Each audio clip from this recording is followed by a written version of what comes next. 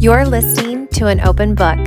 I'm your host, Sarah Lynn. Each week, we'll open up at least one book that will expand your heart and your mind on topics covering life, love, and the pursuit of happiness. You'll also hear from special guests open up about their own journey to being happy on purpose and the challenges and beliefs they had to overcome to get there. If you're open to looking at the world in new ways, are okay with occasionally being triggered, and are ready to take your habits and decision-making off the default mode in order to become the creator, not the bystander of your life, you are in the right place, and I will see you on the inside. I'm so glad you're here today, hanging out, getting ready to listen to this one, because I think after the year that we have all had, that this episode is going to be very relatable, and also by the end of it, very uplifting and hopeful as well. And whether you had, I know we've all had a crazy year, but it's not just this year. It's like our whole life. We have had the ebbs and the flows, the ups and the downs, right? And so that is what this episode is about. Emilie Dykhouse is a flight dispatcher. So bonus, when you listen to this, you're going to hear some really fun facts about aviation, planes, flight patterns, things that go on behind the scenes when you step onto that plane. So I think that's going to be really fun for you. But more than that, or I should say, and also, Emilie was really generous with being so open and raw and honest with her story from getting to where she decided that this was her dream to do something in aviation, to the point where she was getting a job that allowed her to pay her bills and had meaning. And it was about a decade of multiple closed doors, the rug being pulled out from under her, rejection, uncertainty, feeling lost, feeling like a failure, not sure what the meaning of her life was. And, I think all those things we can all relate to at some point, whether it is this year or years before. But I thought that this was a really great story, and I appreciate Emilie being so open about it, just because sometimes hearing this kind of thing, like, most of the time we know what we need to do. It's just doing it, right?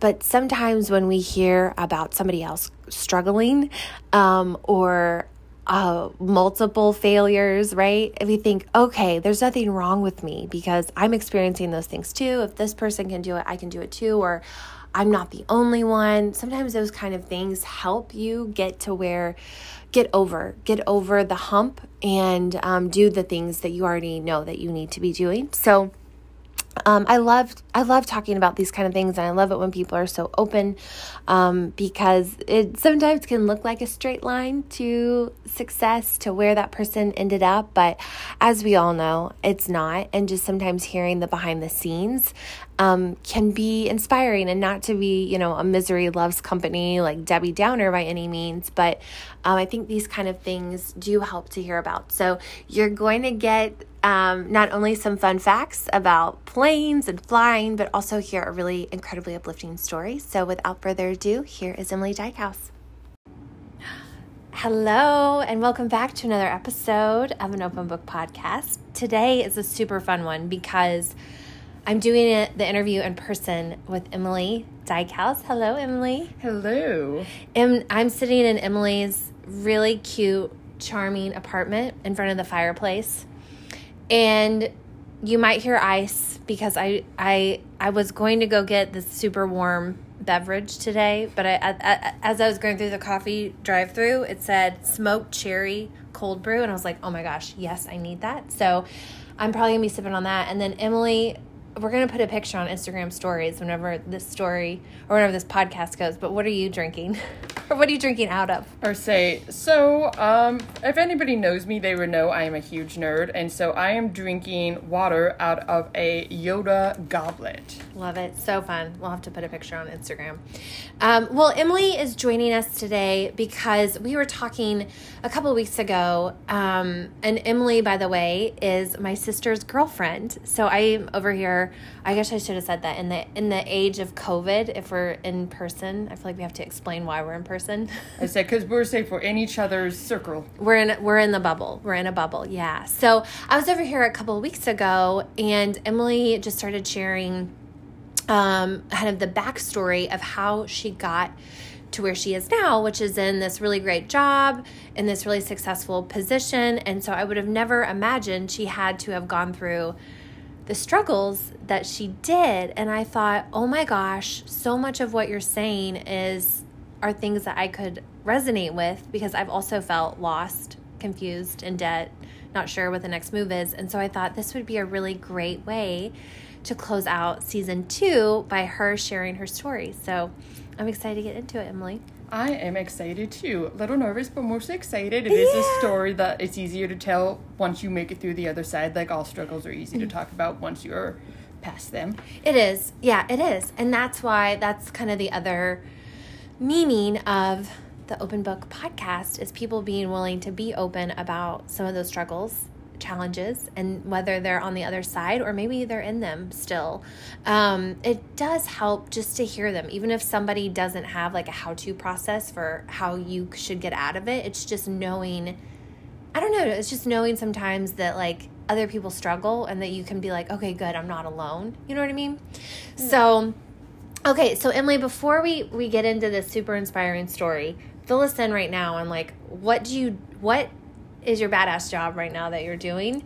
And yeah, just fill us in a little bit about it. Okay, yes. So my position right now is I am a flight dispatcher for UPS airline. So what a flight dispatcher is, a lot of people sometimes confuse it with an air traffic controller.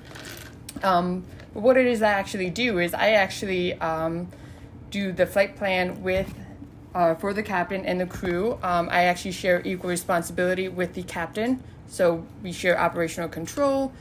So I plan the flight route, I plan the fuel, I make sure that everything with the flight is legal. And because we do international flights as well, we fly to every continent in the world except for Africa. So lots of rules and regulations that we have to follow when we fly different airplanes to different countries. And I work with the captain to make sure that the flight is safe and legal. Oh my gosh. Okay. And so my sister and I are always joking, because we'll be like, oh, how was our day? And we'll just say something like, oh, we had something with virtual school for me. And my sister will say something about her day. And then we're like, well, Emilie had to navigate a plane or a volcano. Oh yeah, that was a fun day when our volcano erupts and we have ash, and we have to make sure that we can actually fly over the ash cloud and not through it. And so we have to do all the calculations to make sure that once they get to that point, they will be a certain altitude. If they lost an engine, that they could still maintain distance like 4,000 feet above the ash cloud. It's always a fun time when a volcano erupts. Oh my gosh. Okay, so, but the one thing that I didn't realize until I met you was that the pilot shared responsibility with somebody else. So you're saying, like, can you say more about that? Because I think, even though that doesn't have to do with your struggle, but I think that's just a really interesting position to be in that I didn't know anything about. And I know a lot of listeners probably don't either. Yeah, so what most people don't realize is that outside of, say, a charter flight, like any plane that you go on was not necessarily planned by the pilot. The pilot has input, obviously, but the flight release, the route, everything was pre-built by a flight dispatcher who may not even be in the same city, may not even be in the same state. So what I actually share operational control with the captain. So we both need to approve the flight before we take off. So if I don't feel comfortable with the flight, I have the ability to be like, no, we can't take off because something's wrong with the destination and we wouldn't be able to land. And so a lot of people think that it's just the pilot that makes that decision, but it's actually the captain and the flight dispatcher that share that responsibility. And most, like, it works very smoothly, but it also can be stressful because there have been times where even at UPS there have been flights that have crashed or had something happen, and we have lost pilots in the past, and that the dispatcher is also like, well, what happened? So they'll come to us anytime that there's an issue. Like, they'll come to the flight dispatcher as well. So we share the triumphs, and we also share like the struggles and the hardships with the pilots. What are some of the things that would be like something wrong with the destination? For example, the other day,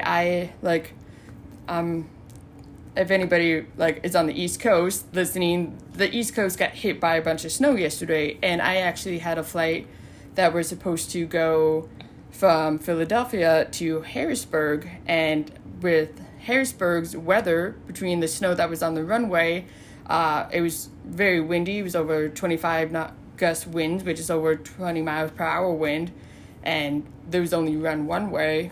And with the snow, I was going through our charts. I'm like, well, we can't legally land because they're going to have a crosswind limit, so the wind's going to be coming at their side too hard. They won't be able to legally land. So at that point, like, I had to reach out with my supervisor and be like, hey, so we can't go. Like, I had to make that, like, I do have the ability to make the decision. Like, we cannot legally land at this airport.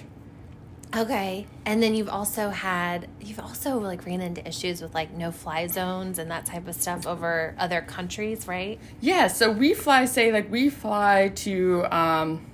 Dubai, and we fly to like through Saudi Arabia. Like, so we fly through some very dangerous airspaces, like with the issue, like we have to be kind of politically savvy as well. So when we were having at the beginning of 2020, when there was all this conflict with Iran, when we assassinated the Iranian general, we assassinated him in Iraq. And so we couldn't fly over Iraq or Iran. So we had no fly zones there. We don't fly over Yemen. If we fly over Afghanistan, we have to be at a certain altitude by the time we get into that airspace. So we're flying through some very dangerous airspaces. So sometimes when I'm going through the flight and I'm looking at the flight route and we're reading notices, I'd be like, oh, be aware of ground-to-air missiles and take like extra vigilance when you're flying through these areas. So it can be very dangerous, like some of the places we fly, like certain areas in Central and South America. Oh, yeah. Yeah, okay. So, and those are the things where it's like, well, we had like a hectic day. And Emily's like, well, to navigate, flight around the missiles or something. Yeah, I always kind of tell people, I'm like, imagine like if you ever see like Apollo 13 or a movie with like, space control, and you have the astronauts, and then you have a bunch of people in a room full of computers. That's kind of what I do. Like, I'm in a room with 4 different computer screens with a bunch of other people, kind of like behind the scenes. Mission control, or like, yes, you're exactly. Houston. Like, Houston, we have a problem? Yeah, we are the Houston. Okay. For the airline. Like, if there's ever an issue, they call us. Okay. So this is like, wow, so impressive. Like, obviously, like, you're incredibly smart, incredibly skilled. Like, you've gone to school for a while to learn how to do this. Take us back though, like, kind of into what we were talking about a couple of weeks ago, is like, how does one even get started on this? Like, when was it when you were like, oh, I think I want to do this instead of, accounting or be a painter? Or like, what was it in you that was like, I want to learn about planes? And then where'd you go from there? Yeah. So like, I guess like when I was a little kid, I always dreamed about being an astronaut. But then, as you get older and you become more cynical, like by the time I graduated high school, I had no idea what I wanted to do. I only went to college for 1 semester after I graduated. Then I dropped out because I wasn't happy. I didn't have really any friendships. And I'm like, I'm just wasting money and I'm not doing anything. I don't have a goal. And so I actually dropped out, and I was working full-time at a factory, and I just wasn't very happy. And I was doing that for about a year, and I was out to lunch with my dad. My dad even pointed it out. He's like, you just don't seem happy. And I'm like, well, I don't feel like I have a purpose. I don't have a goal. I'm not happy where I'm at. And he was actually the one, he's like, because he was the one, like, we'd always go stargazing, looking for the space shuttle. Like, he introduced me to Star Wars, ergo my beginning nerdness. Like, he's like, well, you've always, like, dreamed about being a pilot and aviation. He's like, why don't you look into that? And that's kind of what sparked the plug. I'm like, well, what would I want to do? And so my first dream, like, actually, I went flying for the first time when I was 19, and many aviators would tell you about, like, the first time they went flying, like, that's when they were hooked. And so I actually went flying in a little paper aircraft and with my dad's cousin. And then he told me once we landed and we were talking, he's like, well, if you like to fly and you want to fly, do it for fun. Don't do it for a living. So find a job that will allow you to be able to fly for fun. So I'm like, okay. So I went home, did some research. And my first dream was to be an air traffic controller. Okay. So I'm like, that's where my aviation career kind of started. I was 19 at the time, 19, almost 20. And I'm like, I want to be an air traffic controller. And then, okay, so then once you're like, okay, got some direction now. And then what's next? Where did that direction take you? Yes. So once I have had the goal in my head, I'm just like, this is what I want to do. I Google, I'm like, okay, how do I become an air traffic controller? And at the time, it's like, you needed to have a college degree. So I'm like, okay, what are the colleges I can go to? And one that kept popping up was the University of North Dakota. And I remember I'm just like, I don't want to go to North Dakota. Because I'm from South Dakota, and the only claim that we can make of pride is like, well, at least we're not North Dakota. Sorry, my North Dakotan people, if you're listening, but I'm just like, I don't want to go to North Dakota. But I did some research, and I'm like, okay, it's going to be so much cheaper to go here. It's only a 4-hour drive from home. They're one of the best aviation programs in the country. And so I'm like, let's do this. I'm going to go to UND and get my degree in air traffic control. Okay. And then along the way, so like you're still like you're feeling more of like a sense of purpose, like you're feeling excited. Yeah, like I'm very much like, if I have a goal, like there's like, I'm all in for that goal. Mm-hmm. So once I'm like, I had that direction, like, and I went back to school, like I was never a good student in school. I barely graduated high school.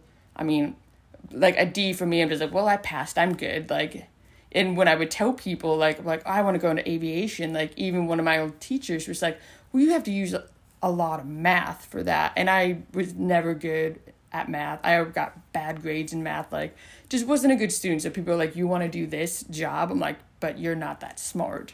Kind of a thing, because I never had excelled in school because I never cared. Mm-hmm. Yeah, there is something like once you do have like meaning or like passion behind something, it is easier to be like get through the things that do suck, because there's always like the suck to get to the goal.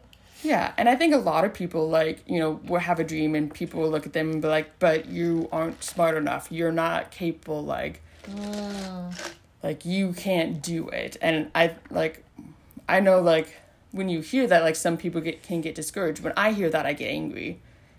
And when I get angry, like, I use that anger, and it actually helps me excel more than encouragement does. So actually people's doubt in me help me more or just as much as people believe in me. Yeah, I think Eminem said the same thing, girl. So oh, well, if I'm saying anything that Eminem agrees with, then I'm like, oh, I'm on the right track. It's very, very similar, on the right track. Okay, so you went to college, you got through college, and then you graduated, and then what? All right, so went through college. I did my flight trainings, which was really fun. So, like, learned just about everything that there was to learn about aviation. And I remember, like, there was kind of a setback. The last semester of my senior year, the FAA, the Federal Aviation Administration, changed their hiring process for air traffic controllers, because it's not necessarily a job that you can just go and apply at whenever. To be an air traffic controller, you have to go to the FAA Academy in Oklahoma City, and they only would open up hiring maybe once a year, and they would only take so many people. And so they changed the hiring for us, I remember, to try and make it more diverse, where they opened it up to everybody. So people with a degree, like it didn't matter if you had a degree, and I remember having a big meeting with a few thousand people at my college, and we were all freaking out. They're like, we're graduating in a semester. We just spent all this time getting a degree, and now you're telling us that our degree is worthless, that it's not going to get us into the academy. And so what ended up happening was they put out what's a psychology test, and it was really kind of ridiculous questions. I remember if you found if you found $20, what would you do? Would you sneak into a movie if you can get away with it? Like, what was your favorite class in high school? Not even aviation related questions. And I remember when they first opened it, over 10,000 people in the country took this test, and less than 1% of people passed it. And I was one of those people. There was only 8 people in my college that passed that first round of hiring. And you were one of them. And I was one of them. Okay. And then after that, it's such a process for these hiring, just to try and get in. Once I passed that first psych test, I had to go to Chicago and take the ASVAB test, which was about 6 hours. And I took that a week before my finals. And so I had to drive from, if anybody knows where Grand Forks, North Dakota is, it's right by the Canadian border. I had to drive from there to Chicago 2 weeks before finals and take this 6-hour test, and then drive back home and continue to study for finals. And I didn't hear back about this test until summer. I had no idea what my score was. I had no idea if I passed or not. And then all I got was oh, you passed. So I'm like, oh, sweet, I passed this long test. This is awesome. Because I was in limbo after graduation. I remember I was working at a car wash and also painting houses after college, because I'm like, well, I need to do something while I wait. So I got word that I passed, and now I had to wait for an academy date, which could take years. And I was lucky. They're like, no, we got you a class date of January 5th. Okay. So it's like, okay, you have to go down to Oklahoma City January 5th. Oh, and before all that, I also had to take another psychology test to make sure that I wasn't crazy. Okay, good. I mean, verdict's still out on that one, but I did pass that. You bowled them. It's I'll be honest, I did lie about one. They asked me, do you like fire? And I'm like, no. And you're like, I do. I do like fire. But, they were just kind of weeding out. I think they were looking for the schizophrenic, because they're like, do you hear voices in your head? Do you feel like somebody's out to get you? And, there was, over 100 of these questions, and I'm just like, yes, no, and passed that as well. So, had to take 3 different tests before I even got a date to go to the academy in Oklahoma City, which is 3 months of training and testing, and it's actually pass-fail. Wow. So just because you got into the academy, you had to go through all these steps to get in, and then you still have to pass it. Okay. So January 5th comes, you go to the academy. Oh, yeah. Went down to Oklahoma, which is so much nicer in January than North or South Dakota. Sure, yeah. So it was 3 months of training, and it was very intense training. I had a lot of guys that were air traffic controllers in the military that were there, and they said, this is one of the hardest things I've ever done. Wow. It's very stressful, it's very intense, and they had over a 50% fail rate. What made it so hard? I think a lot of it's the pressure. So when we get tested, what we have is we have a air traffic controller that comes in, and they sit behind you. And so everything that you're doing, somebody's breathing right over your shoulder when you're taking a test. You have that pressure, okay, I need to have at least have 70 points at the end in order to graduate and actually pass the academy so I can go get a job at an air traffic control facility. So that's always hanging over your head. And there's a lot to study. We have to study airspace, have an airspace completely memorized. We had to draw it from scratch. And because it's such a intense job, air traffic control is one of the most stressful jobs in the world. It was perfection or bust. There was no room for error. And so, a stressful job and a stressful environment.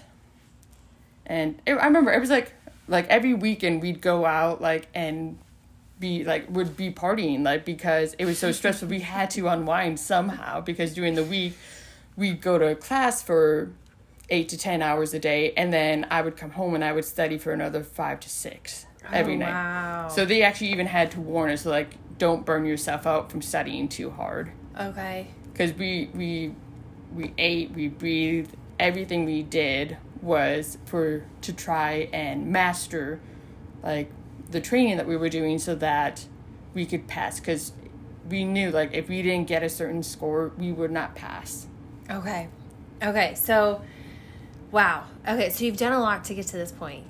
You've had to go back to college. You've had to get your degree. You've had to pass the ASVAB. You have to get into the school, which you got into. And then you're, like, going through, like, these 3 super stressful, high-pressure, really important 3 months of your life where you're just studying and eating and kind of sleeping. Oh, I try to get 6 hours a night. Okay, good. So then tell us what happened. Did you pass? Yes. Okay. So, all this training, all these years of work, all came down to our last 2 days of testings that we had to do, and at like 60% of our grade came down to our last 2 tests, and they actually brought us into a air traffic control simulation room. So we're in front of a radar screen, like we're talking on the radio to fake airplanes where somebody's in the other room and they have, a scripted sheet of like things that they have to say. So right when 2 planes are about to, we get a notice like, oh, these 2 planes are at the same altitude and they're going to meet at this point. The second that we get that alert, then cue them. They come like they're another aircraft. Like, oh yeah, we want our clearance so that we can leave. Or another aircraft calls like, we want, like, it's a little bumpy here. We have turbulence. We want to climb up an altitude. So they set it up in such a way that you have about 6 different things going on one time because they want you to prioritize, like, how you go about building this problem. So it's super stressful. I have somebody sitting right behind me that's grading me, basically like, are you going to get your dream job? This job that at that time I was 20 when I made the decision that I want to be an air traffic controller. I was 25 when this happened. Okay. So I had spent the last 5 years, almost 6 years, working towards this goal. And I failed I passed, but mathematically I failed by 2 points. Even if I got a perfect score, I did 2 scenarios, they were each 40 minutes long. And I didn't get a high enough score in those 2. Even if you got 100 on your last test, you would still be short 2 points. So you mathematically have failed out.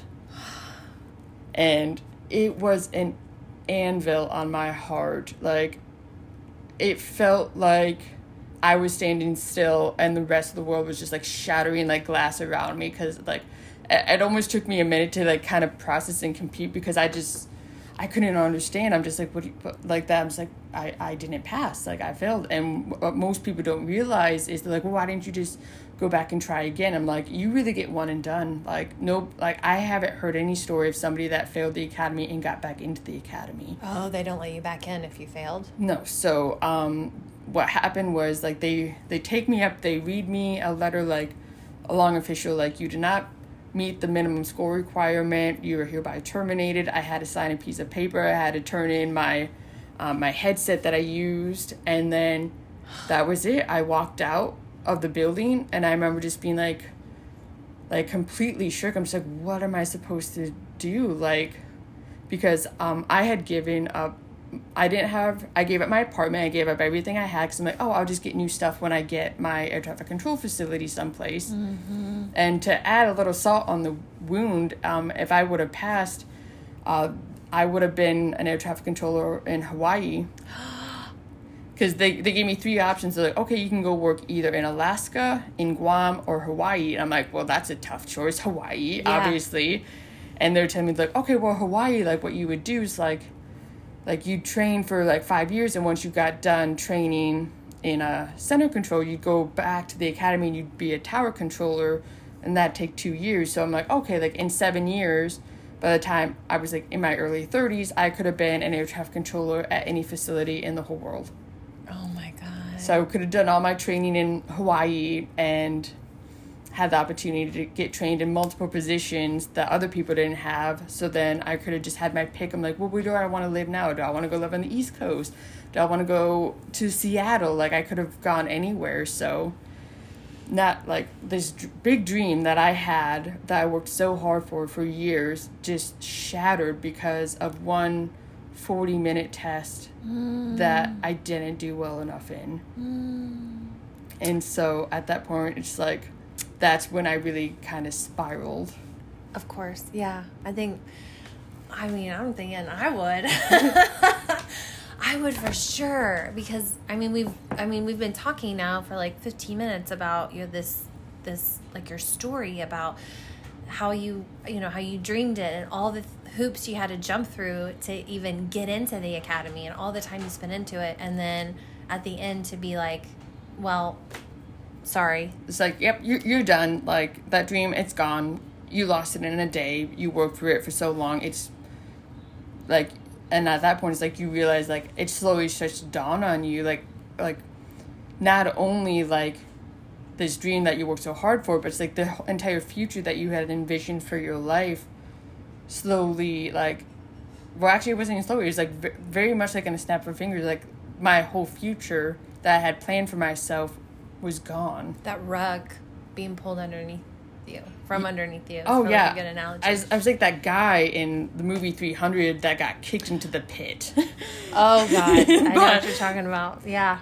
I'm just like, oh. So at that point, like, I flew home the next day. Well, I got ridiculously drunk and cried a lot. And then I flew home the next day, and my dad picked me up from the airport, and he brought me to my car. And I remember, like, then he drove his car home, and I remember just sitting in my car, and I'm just like, I have nowhere to go.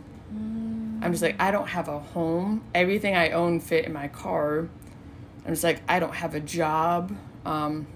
I had spent a lot of money going to college for this dream, and then I was back to square one, because one of the reasons I wanted to go into aviation was because I didn't want to stay in the town that I grew up in. So there was more salt in the wound, because I'm like, I just spent so much effort, so many years, and so much money to get this education, to get this job, and I'm back exactly at the place I didn't want to be. Okay, so you could have been in Hawaii. Instead, you're back in your... Now I'm back in my town of like 1,500 people in South Dakota. And then you're just sitting... Man, and when you're saying that, like, I know that you are not the only one that has ever felt that way, just like lost and like, where do I go from here? So where did you go from there? Right. Well, like, it took me a long time to mourn. I mourned for a long time, and I... Oh, yeah. Like, I remember, like, just being completely defeated. Like, I got extremely depressed, to the point that I was suicidal. Like, I was, I was, like, to the point, like, I was planning on taking my own life, because on top of, like, the hurt from losing my dream and my future, like, I also was in so much debt from college. When I sat down and looked at it, I was I was 6 figures in debt, and I didn't have a job, and I would try to apply at other places, because when I went to school for aviation, they were telling me, they're like, oh, we're going to get you, like, the best education. You're going to have your pick of jobs when you graduate. And I know a lot of college students are kind of, like, spoon-fed this idea that, like, you go to college, you pay your dues, you get a good job. Many millennials were, like, told that. And now I'm not the only one that has to live with the reality that, like, we spent all of our, like, so much time and money and effort for this degree, and now we can't get a job in our chosen field. And so I was very depressed. I'm not and I was very angry, and so I lashed out at a lot of people. Nobody wanted to be around me. I was very cruel to my family, my friends. I lost a lot of friendships. The friends that I still have, like, I think that's just a testament to how much they love me, because they, the way I treated people, like, if anybody wanted to walk away, nobody could blame them. I couldn't blame them, because I was in such a dark place. Like, I was just very angry, bitter, and sad. And so I was like that for a few years, actually. And just I cut myself off from everybody. I eventually was able to get a job as an assistant manager at Sherwin-Williams, which is a paint store, and just being so bitter because I'm like, I went to school for aviation and I was so close to getting my dream. And not only that, like, there's a little bit, very much ego into it, like, you know, like, oh, like, I got so far when so many other people didn't, and now, you know, like, working at a paint store, and you see people, like, in a small town, people from high school, and people like, well, that makes sense, you know, she barely graduated high school, and now she's back home, you know, like, so there was also bitterness that, because I'm like, I wanted so much more for myself, and now I'm living the life that I worked so hard to avoid. And so I kind of like started to resign myself to, I'm like, okay, my life is just gonna suck. And so I remember like Sherwin-Williams moved me to a store, a different store in a small town in South Dakota. I don't want to say the name, but people like, for when it comes to South Dakota towns, like, it's one of the towns that nobody really wants to live in. Okay. And I was so mad about it because I was like, I had to drive 2 hours to get anywhere. Like, if I wanted to go to a mall, I had to drive 2 hours one way or another. Like, it was very secluded. There was nobody there my age that wasn't married. There was no such thing as dating, anything like that. And so I did that for 6 months, and I was miserable every day. I hated what I did. I hated where I lived. I was not happy with my life, and I just kind of given up at that point. I was just going through the motions. Yeah. But in hindsight, like, I'm so thankful that they moved me to that town, because that's actually what kind of pushed me to, like, it was kind of like the straw that broke the camel's back one day, that I'm like, I can't do this anymore. Like, I can't keep living this life. And so what'd you do?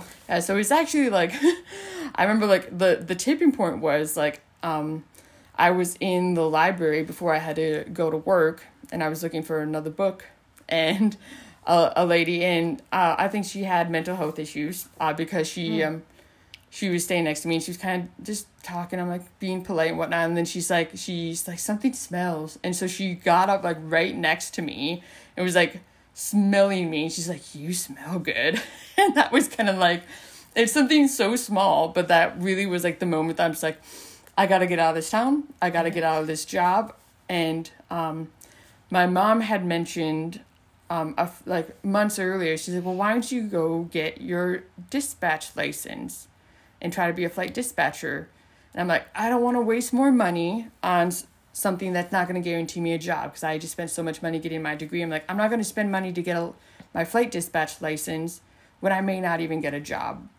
But once that incident kind of happened, and I was already just so miserable and unhappy, I'm like, you know what? I can't do this anymore. I'm like, I went home, I pulled up my laptop, I'm like, how do I get my flight dispatcher license? And I found a school in Dallas, Texas. I'm like, Texas is warm. Yeah. I called them that day. I'm just like, when's your next class? And they're like, we have a class in 6 weeks. I'm like, cool. I'll send you a check today. I'm like, put my name down for it. They're like, okay, cool. And then this all happened like within an hour before my shift. So then I called my boss. I'm like, I'm putting in my 2 weeks notice. Like, I actually think I gave them 3 weeks. I'm like, in 3 weeks, I'm going to be leaving. Okay. And he was very understanding. He's like, yeah, I knew it was a risk. Like, you have an aviation degree. I thought you might go back into that career. He's like, but thank you so much for everything you've done, all that stuff. And then I went into work, and I told my manager at the store, I'm just like, I'm leaving. And then I called my family. I'm like, oh, by the way, I'm going to Texas next month. And they're like, okay. Or were they like, you're crazy? No, they were just like, yes. Oh, good. Okay. Because they knew how unhappy I was, and I was just going through the motions. And I think they're just kind of waiting, like, what's she going to do next? Mm-hmm. Okay, so you end up in Texas. You get your dispatcher license. Yeah, so that was 200 hours of training, which is actually, like, I was, like, that's all I did in Texas. Like, all I did was, like, study. We'd have 40 hours a week where we go to class, So it was kind of nice because I was back immersed in aviation, and it reminded me again how much I love it, because it really is such a passion. So I'm like, oh yeah, I remember all the like the different airspaces. I remember all this weather information's coming back to me, the rules and regulations. I'm like, this is so great to be back in it, to have a goal. And so I got my dispatch license in 6 weeks, and that was more testing. So I had to do a practical test. They had another FAA examiner come in. Had to do a practical test and a verbal test where they sit down, they just ask questions like, so tell me about a cold front. You know, like, what do you need? What does your aircraft need to go into RVSM airspace, or reduced vertical separation airspace? Like, what do you need for that? And then, like, I actually had to plan, like, a practical test. Like, and right now we use a computer system that does our planning. I had to do all this by hand. So I had to calculate the fuel burn. I had to dig out maps and do a flight route. It was from, like, Dallas to LA. Had to do a flight plan from Dallas to LA with on pencil and paper, and do all the numbers, like the fuel burn and how, like, you know, how they're going to land and what route they're going to be on, and what's the winds aloft, like what's the fuel burn going to be at 36,000 feet versus 34,000 feet. Wow.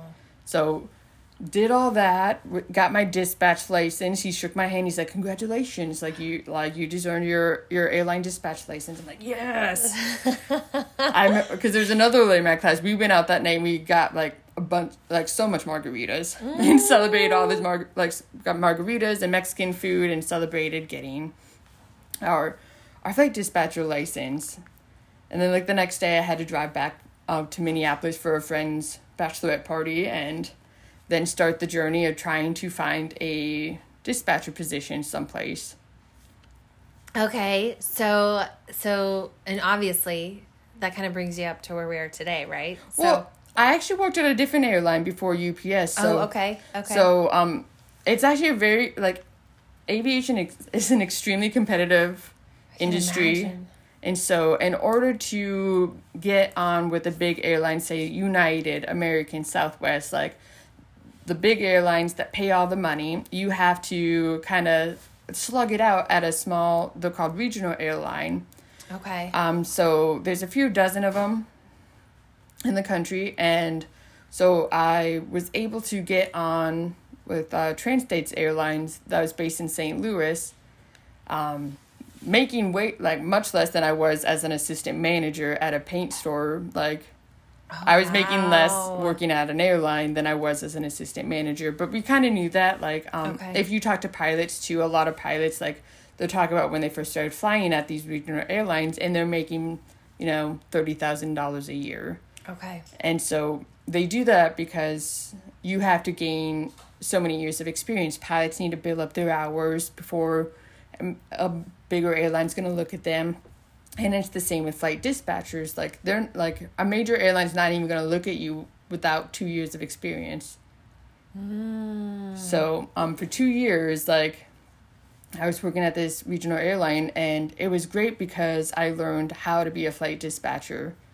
You know, like, how does the airline industry work? Okay. Not only that, like, how does the airspace work? So, and working with these really small, horrible planes that were so hard to try and, like, dispatch because, you know, just, like, they're so small, they only had so much ability to do so much. And then we were partnered with United and American, so we were a passenger airline, and that was fun because we had some interesting stories of, you know, drunk passengers, stuff like that we had to, like, deal with.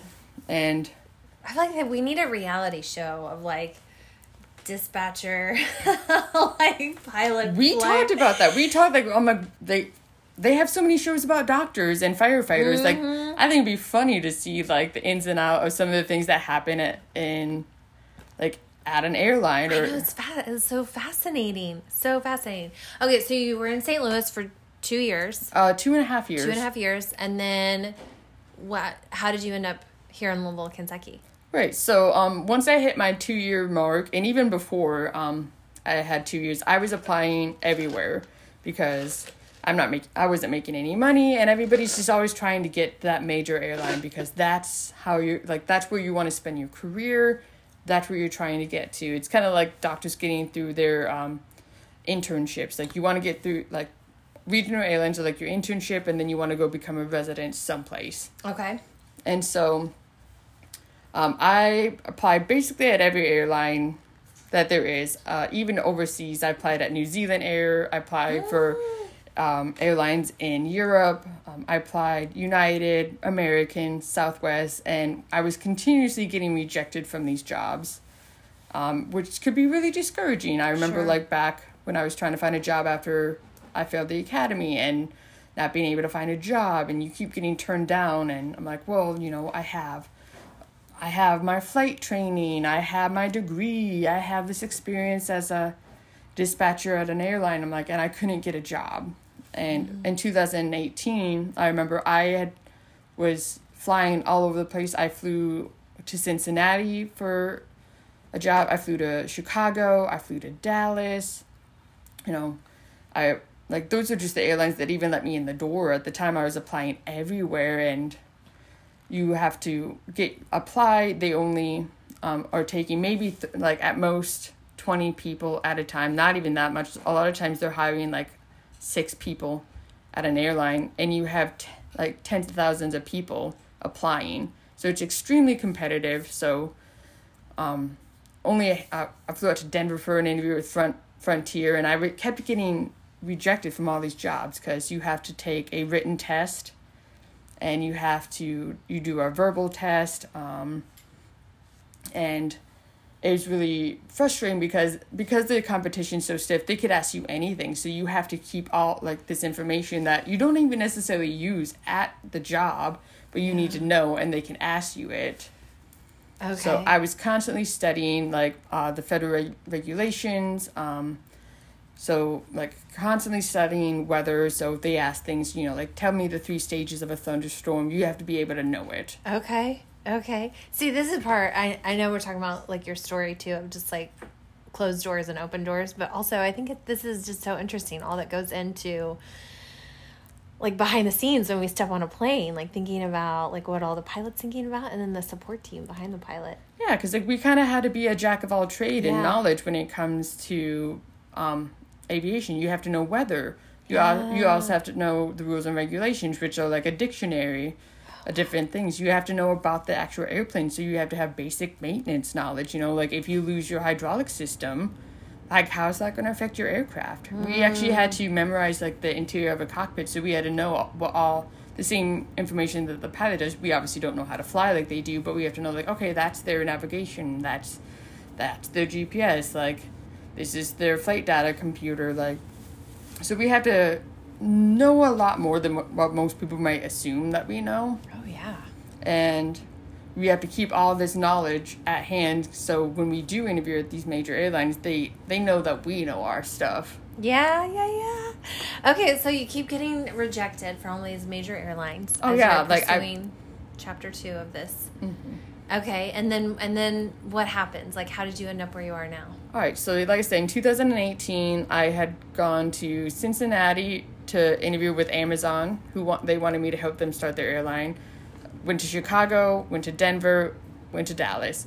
And all these jobs are turning me away. And so I get a call from UPS of I would be interested in a job there. They actually accepted my application. And so I had to do 2 different phone interviews. And then they liked me enough that they're well, why don't you come on down for your written test? And then I did another verbal. And then they're we'll show you our facilities. And so I actually had to take work off because I had to work that day. I actually took work off, and I drove the 4 hours from St. Louis to Louisville. And I remember at that point, because when I was interviewing for these different jobs in different cities, I'm so confident that in myself that I'm looking at, apartments in Chicago, and then I don't get the job. So I'm looking at apartments in Denver, and then I don't get the job. Apartments in Dallas, I don't get the job. So by the time I drove to Louisville, I didn't do any research on the city. I had never been here before. I drove for my interview. It took a few hours. And then at that point, I was just so discouraged. I remember, when I was driving home, I didn't stay in the city at all. I did my interview. And then I immediately got in my car and I drove back to St. Louis. And I called my parents along the way because they were like, how did your interview go? I'm just like, I didn't get the job. I thought I did okay, but they're not going to give me the job. I've never gotten the job. I keep getting turned down. It's just another job rejection. So I didn't bother looking up anything about the city of Louisville. I just resigned myself to the fact that I'm like, it's another no. I didn't get this job. Before you go on, let me ask you this. Were there things, because you had been interviewing so much, that were helpful in the interview with UPS? Like, had anything... Was there any benefit to having interviewed so many times? Like, did they ask you similar questions, or were you, like, more prepared or more confident, or... I actually think that helped a lot, because at that point, like, by the time I went to UPS, I had interviewed at so many different airlines. I kind of, knew what to expect, like, questions that they would ask, like, on the written, questions that they would ask in the verbal. So I was a little bit more confident in myself. And I think part of the reason I was able to be a little more confident, too, is because I just... Like, I wanted to, like, make a good impression, but then I was also just, like, they're not going to give it to me anyway. So it kind of took a little, like, it was just stressful, but then I was also feeling a little defeated. So I was able to go in there with a little bit more, like, confidence, because, ironically, confidence in, like, my defeat, but... Because you're like, I don't have anything to lose. Really, at this point, I was like, I don't have anything to lose. I'm like, this is, like, my 5th interview that I've had this year. Okay. So... Okay. So you're telling your parents, I didn't get the job, and then you're here, so what happens? Yeah, so they told me, they're like, you can hear back from us in about 2 weeks. And I'm like, I've heard that before, because I had 2 different airlines I looked to at Cincinnati. I remember one of them, like, you'll hear back from us in 2 weeks, and 2 months later, they told me no. So I didn't expect to hear from them. I'm like, yeah, sure. And they actually called me a little, like almost right on the dot 2 weeks later, like, to say... She called, she's like, oh, I'm so-and-so from UPS. And I remember being like, well, you didn't need to call. Most people just send an email saying no thank you. Like, even then I was, like, just very defeated. I'm like, oh, well, thanks for calling and whatnot. And like, no, we want to offer you the job. And I was at work at the time. I had to step out from work, and I'm just like, and like, I just kind of froze. Like, I saw like a poisonous snake, and I'm like, I'm sorry, you want to what? And Say that again? Can you say that again? I just started to hear really loud circus music in my mind. And they're just like, we want to offer you the job. I'm like, really? I was like so in shock, to the point the lady's like, well, do you need a couple of days to think about it or anything? I was like, no, absolutely. I want this job. And I had to sit down. My legs were shaking so bad. Like, I had to sit down. I remember, so I was leaning against the wall, and I started to cry. And I can see. I'm not a crier, but I'm just like, I finally got it. Like, oh my goodness, I can't believe I finally got on with a major airline, because not only is it just, they have better facilities, they have bigger airlines, bigger airplanes, they're flying all over the world. But for me, also, who I was working so much to try and pay off this debt that I've accumulated, I'm like, my pay doubled. Just when I started, like, my pay went up so much. So I'm just like, not only do I have this better job with better support, that's, like, just so amazing, the prestige, but then also, like, it offered me financial safety that I've never had in my whole life. I grew up not having a lot of money. I've never had a lot of money. And then I got this job, and it completely changed everything. Now I'm just like, oh my goodness, I could pay off my student debt, which was never a reality before. I could buy a house, which was something I couldn't even imagine doing. I can retire. What? Yeah. Like, what is this? I love that. And so at this point, you're how old? I was, when I got the job at UPS, I was 29. Okay. So and 9 years later. I started my aviation job when I was my dream when I was 19. That was how old I was when I was went flying for the first time and knew I wanted to be in aviation. And I started at UPS when I was 29 years old. Okay, so I have a couple questions about this. So there's this quote that I love. I think it's John Lennon. I'm pretty sure. I may be wrong, but it's like, is this gonna? And I'm botching it, but it's something like, if you want is this gonna be a happy ending? And he's like, well, that depends on where you in the story. And I think that's so true. And he says it way better, so you'll have to Google it. But I love that, because it's like you could have like said, oh, your story is at, your end of your story is at Sherwin-Williams, assistant manager, right? Mm-hmm. It's like, no, the story continues to unfold. And the opposite is true. And I personally have to like remember this and know that the ebbs and flows of life are just part of it, because at the end of the story isn't happily ever after either, right? There's going to be the next challenge. Mm-hmm. So that's my question to you now is, what have you had to face another, you've landed the dream job, we could end it here, happily ever after, but what, looking ahead, like where are you going next, and what's a challenge that you maybe see yourself having to move through or get over again? Yeah, and so like, excuse me, like even though I got this great job, like it hasn't been without its challenges as well, like because I've made mistakes on the job enough where they've actually pulled me off the desk, and I wasn't sure if they were going to fire me or not. So that's there's actually been two different instances. One where I made a mistake just because I missed it, and another one where there was lack of communication, but at the end of the day, I'm still the dispatcher, it's still my responsibility. So there's two different times that I made blunders to the point like I wasn't sure if they were going to fire me or not. So then I had to go back through that fear again. I was like, oh no, am I going to lose it again? I can't lose this again. But they're like, we want you to succeed. Like we're going to give you extra training. So I've had to get extra training, and it's a job that like I'll never stop learning. I would never like just get to a point where I know everything. Every day is like I learn something new. Every day still has its challenges.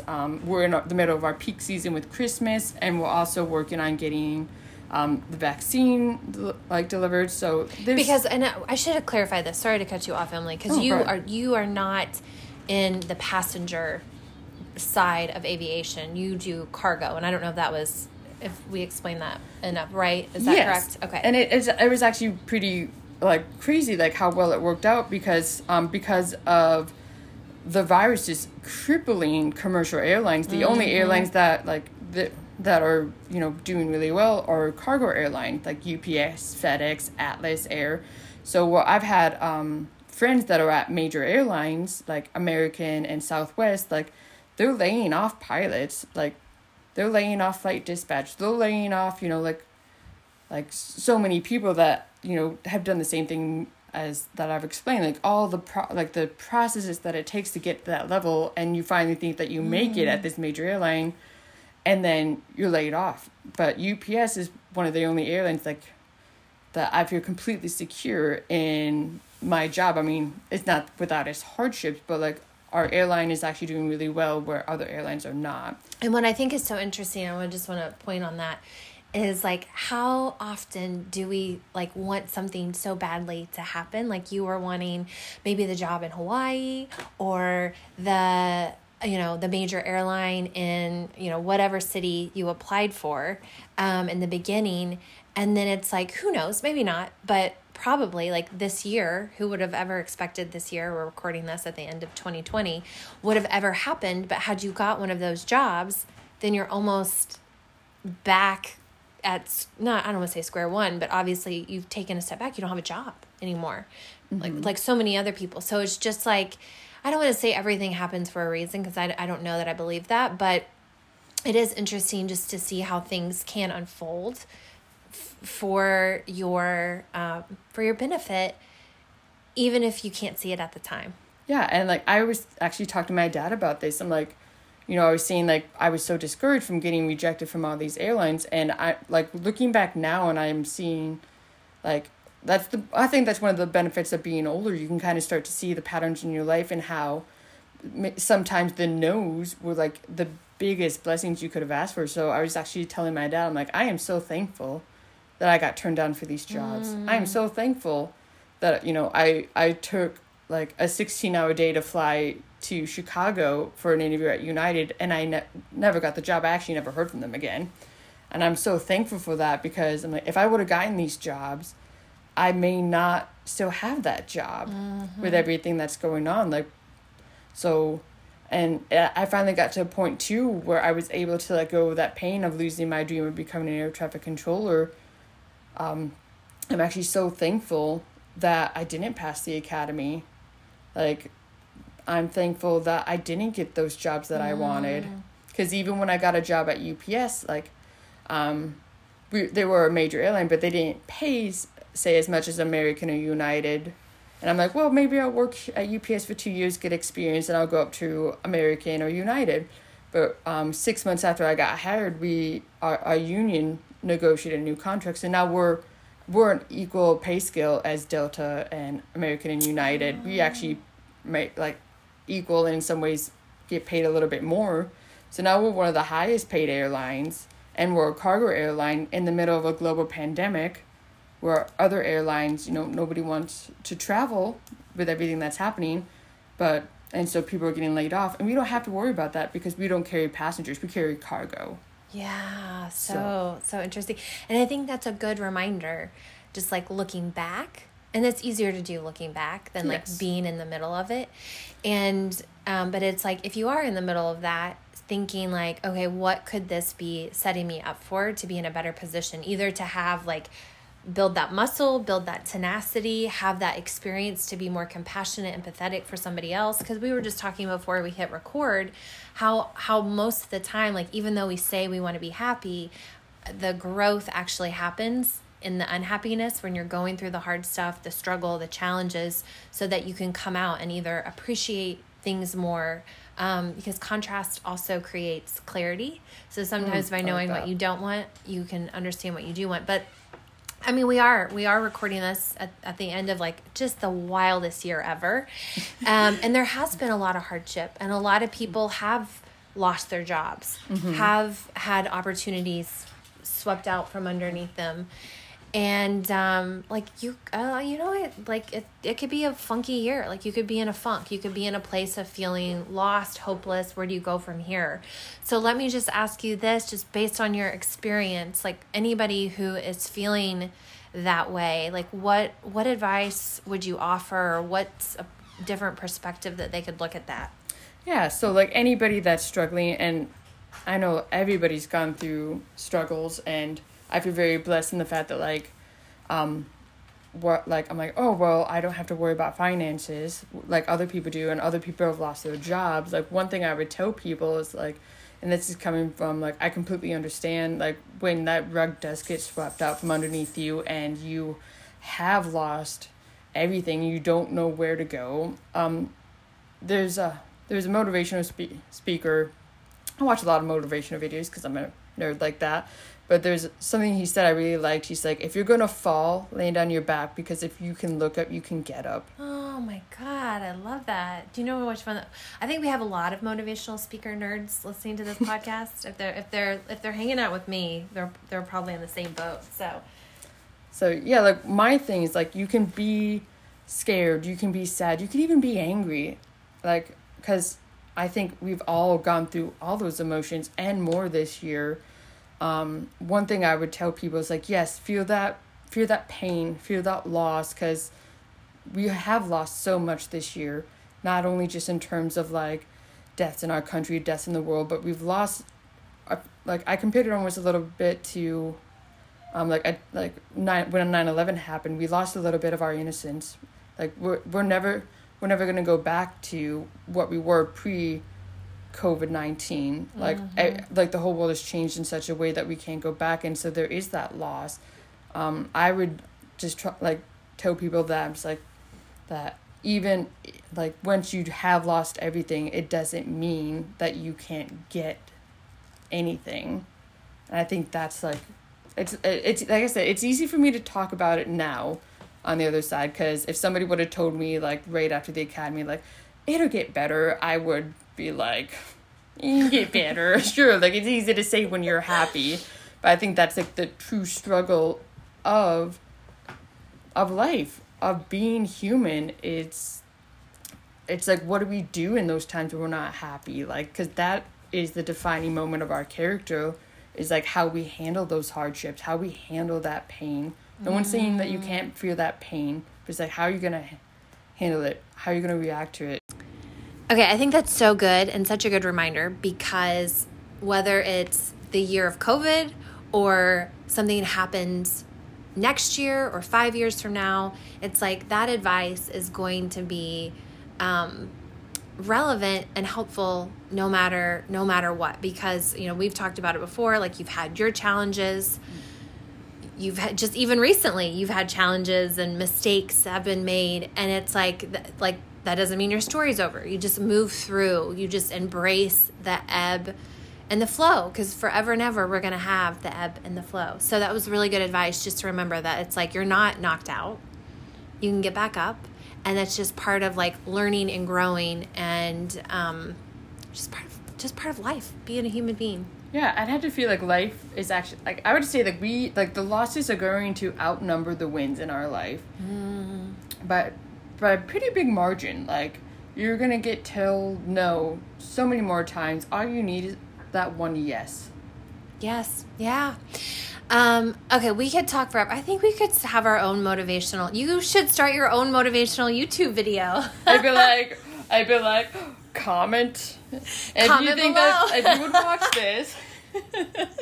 Yeah, YouTube video or YouTube channel is what I meant. But yeah, so good. So, before we sign off though, I always ask guests a couple of the same questions. And one of those questions is, because this is called an open book podcast, and each week I also share a favorite book or a helpful book.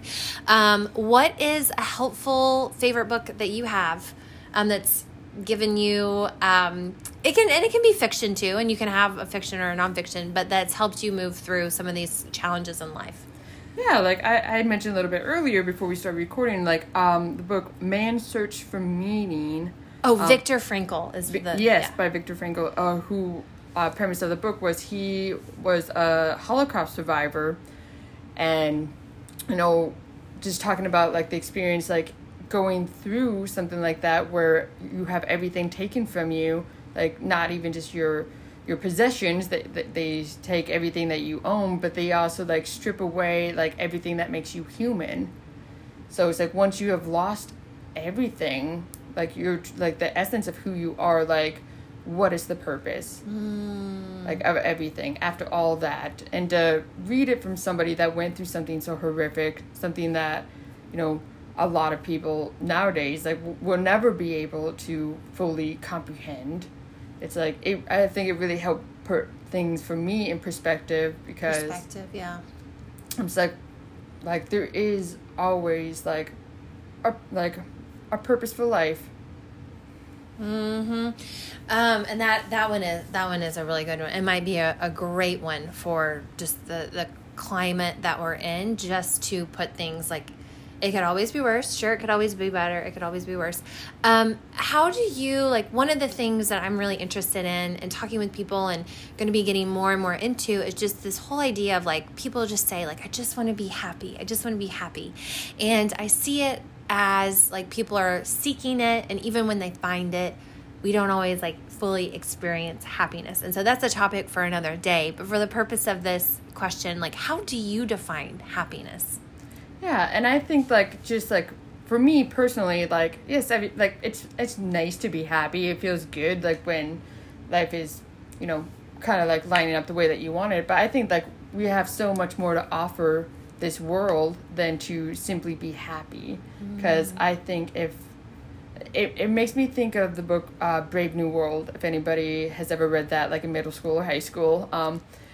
Like in a utopia future where everybody, you know, like if they start to feel too much, they take their summer pills, like, oh, well, like I'm feeling a little down, I'm going to pop a pill to be happy. I'm just like, there's so much more to life than just being happy. Like, I think, like when it comes to life, it's so much more, but going through those hardships, having like goals are a big one for me. Like, even now, like, that I got my dream job, I'm like, this is the end of my story. I'm like, what are my other goals? And, like, what are my other dreams? And right now that I've gotten to a place that I'm like, okay, I'm where I want to be. Like, I feel like one thing I realized, I'm like, I'm happy with where I'm at, but I'm like, I'm not like, okay, I'm done. I'm fulfilled now. Yeah. There's still kind of like that. There's got to be more than just this. And one thing I'm starting to realize, like, now is the best way to find happiness is to make other people happy, to help other people. And that's kind of where I'm at right now. It's like, okay, I have this opportunity now where I'm in a position that I can help others, and I can maybe help other people like reach their goals, because to just reach for your own happiness in life is just such a small way to live, when I feel like we offer so much more to the world than just that, than our own happiness. I really love that. I really love that. And that's something that I think we could even, and those are like just little things. I don't know, I'm thinking of like, the whole pay it forward thing, and just the kindness, and just, I love that it's just like, yeah, take care of yourself, get yourself fed, and definitely like pursue those things, but also like you're saying, there's so much more and so much other good that you can do for others. So I love that. Last question, what's something that you are currently unlearning?